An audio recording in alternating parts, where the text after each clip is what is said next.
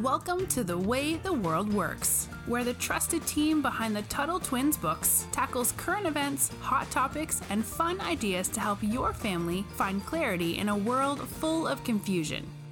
Hey, Brittany. Hi, Connor. We have a book that recently came out, the Tuttle Twins Guide to Modern Villains. And this was a fun one to work on because there's a lot of bad dudes throughout history, a lot of people who've caused problems. And there's a lot of people who didn't make the list, and some people who did make the list. Some readers are like, well, why is this guy on the list? And so obviously you just have to pick some people. But the point is, there are these people who are causing a lot of problems, and we need to learn from the past so that we don't repeat it. We need to learn about how these people rose to power, how they were able to get away with what they did. Today, I want to talk about one of the people that we decided to include in this book. We've talked about people like Marx before and Lenin, but I wanted to highlight someone else that you probably haven't heard as much about. Let's talk about the guy. His name is Nicholas II. He was born in the late 1800s in Russia. He was the firstborn son to a royal family that had ruled Russia for like 200 years.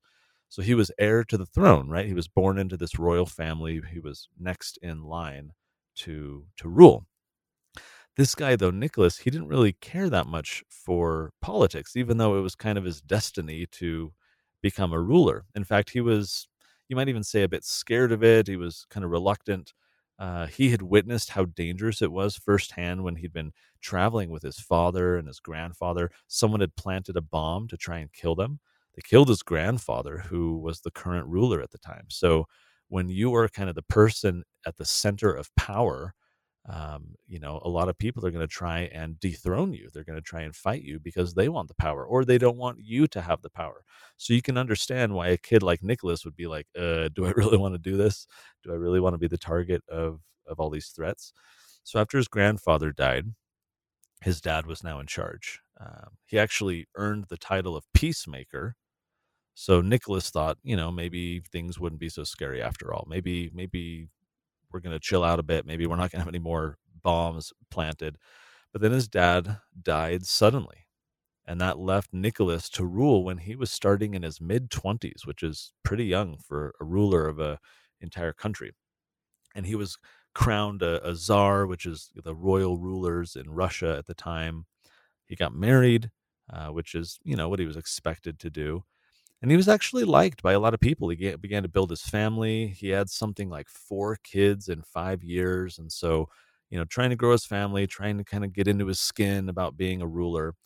But the next few years weren't going that great for Nicholas. He had gotten into a war with Japan, and many Russians were killed when his army fired into the crowd. He didn't do anything to help his people, and he was known for trying to keep the Russian people from getting any power. This is a very common thread when you look at a lot of the villains that we talk about in the book. They were jealous guardians of their power. They saw the common people often as a threat because if those people organized, they could be more powerful than the rulers and their armies. And so they were always very skeptical, very suspicious, very eager to preserve their power. And so as time went on, things were still pretty rough. The people were getting sick of being oppressed. Nicholas was squashing rebellions, as most rulers do, most villains do. And there were lots of rebellions and uprisings during this time. There were a lot of people who were upset with Nicholas's behavior. So he was, scared that he might lose power. He fought back even harder to maintain control. He kind of grew even more unpopular, especially since he got his country involved in World War I and other foreign conflicts. And so he kept trying to control people, like no matter what it took. This was a time when people all over the world were getting fed up with monarchs, which are, kings and queens, and wanting more democracy and so forth. But that was not the ruling regime in Russia. That was not the model of government that they had. And so Nicholas was trying to preserve the power of basically the monarchy, the government that he controlled. So to stay in control, he would often use deadly force against people, especially lower class like peasants. And so this made the people even more agitated, wanting to demand their rights, but Nicholas was never going to give it to him. And so this approach of his rule, this authoritarian approach, was part of the reason why Russia fell far behind everyone else economically in terms of industrialization. We talked on, I believe, the last episode about the Industrial Revolution, primarily in America, Great Britain, and Western countries, but that was all over the world. And the entire global economy was becoming industrialized through machinery and technology and automation and so forth. And so Russia was falling far behind because you had this very kind of tightly controlled economy as a result of Nicholas's government. And he continues attacking his people. He's trying to fight off these uprisings. He treated his armies poorly. He saw them as, like pawns, like in a chess game, not as individuals. He sent them off to die in meaningless and unjust wars, didn't really care about their lives. He just needed to show how powerful he was. And he used these armies almost like a game. Like, I don't know if you've ever played Risk, where you just kind of move them It across. takes so long. I've never played it because it takes like 8 hours, It does doesn't it, take to a long finish? time. I've also not played it in a very long time because it takes a long time. But that's kind of the mentality. Here's this global domination, all these conflicts. We'll move our armies around. Oh shoot, I lost a battalion. Okay, it's you don't care about the individual. It's just about the bigger picture. So in his war with Japan, it backfired. The Russian armies, they suffered an embarrassing defeat. No one wanted to be in this war, which only made the people turn on him more. But things got worse. He began attacking and killing Jewish people in Russia. Many of them fled. Many Russians were still peasant farmers because the Industrial Revolution had lagged there and people didn't have as many opportunities. So one day, sick of their terrible circumstances, they formed this massive protest. And Nicholas and his soldiers attacked the protesters. It was so bad that it became known as Bloody Sunday. And there's a theme with these revolutions in Europe to overthrow monarchs. They always tried to do so by forming a constitution, creating a democratic legislative body like our Congress, to rein in power. And this was very much a result of the world being inspired by the American Revolution. It was kind of a trickle effect of many other countries seeing it work, and they're like, hey, we want that too. We want freedom as well. But other countries, most countries couldn't seem to get it quite right, never really had the success that we did in America. Russia, for example, their attempt failed. And so Nicholas continued to fight against these people who were rising up. So, Brittany, I want to throw it over to you. What is, kind of looking back, what's the legacy that Nicholas II left behind? Yeah, there's a few things. And one thing about history that's really important is to realize how connected it all is, right? One event leads to another event that leads to another event. So everything impacts everything. So first, I mean, the people didn't like him at all. And because of because he was keeping everybody locked in their classes, right? That's where you get the class warfare stuff. The Russian economy, as you mentioned, was far behind the rest of the world. The Industrial Revolution was not as prominent there as it was in other people. And so that set Russia up for failure. And that failure was going to impact how people viewed politics for a very long time. The other thing that I think is really interesting about Nicholas is he wasn't really an ideological man. So it wasn't like he was standing for something where you have other dictators that really believe in something and they're willing to do anything, like the ends justify the means.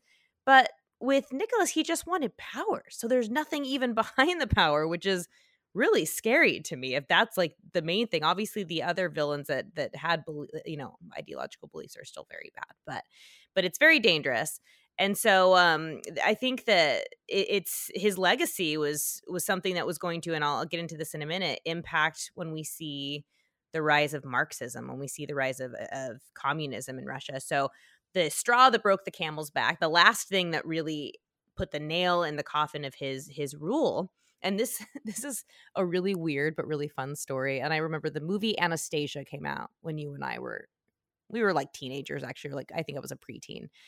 That movie is not historically accurate, so do not go watch it. It's an animated movie. Don't go watch it and be like, oh, this is exactly history. It is not. But there's a character, the bad guy in that is named Rasputin, and he is a fascinating person in history. So the people really this was the last thing that made them angry, is that his wife, Nicholas's wife, had hired this witch doctor, this guy that was like a mystic. He thought he could create like potions and like spells and stuff. Like this is a real person who thought this to help their son, because Nicholas's son, I think his name was Alexander, but I might be wrong. They have like 3 names and all their sons were named over and over again. He had something called, I might say this wrong, hematoba. I think it's when there's something wrong with your blood. It's a blood disease, and it would be like if you had one little scratch and you bled, like you couldn't stop the bleeding. So it was very, very serious. And his wife hired Rasputin to cure him. And whatever like medicine or whatever he made did help the boy. And he became a really big member of the family. Like the kids called him a friend. Like he was a big part. The people did not like that. They were terrified of this man. So with everything else combined, like this was a thing where they're like, nope, we're not doing this anymore. You're hiring witch doctors. And that was like, then they started rebelling again, and it was to the point where Nicholas couldn't stop it, and he ended up giving up his title. They call that abdicating, the throne. And with that, his family's legacy died. A really fun part about Rasputin, that's a crazy part, people tried to kill him like 5 times. He was like stabbed, he was like drowned, he wouldn't die.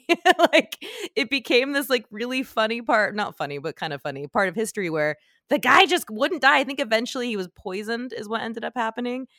So really crazy historical figure that's always fascinated me. But let's talk about, in the book, one thing I love about the book on villains is talking about why they were villains, right? What made them a villain. And there's a lot of similar themes through everybody. And obviously Nicholas is kind of an easy one to see because he had an obsession with power, an obsession with ruling over his people, but also just a disrespect, right? He didn't see them as individuals. He didn't care about them being individuals. He didn't care about what they were going through. And a lot of that was because he was born into this, this royal family.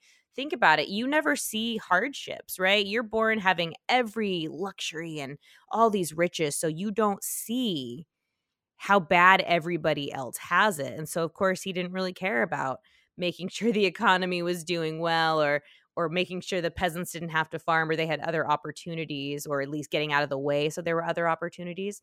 So I mean that kept him very separate, and he didn't want to help. But this caused bigger problems because we know what happened in Russia and how tumultuous, how chaotic that was. So he turned people against the monarch. There's lots of good reasons for that.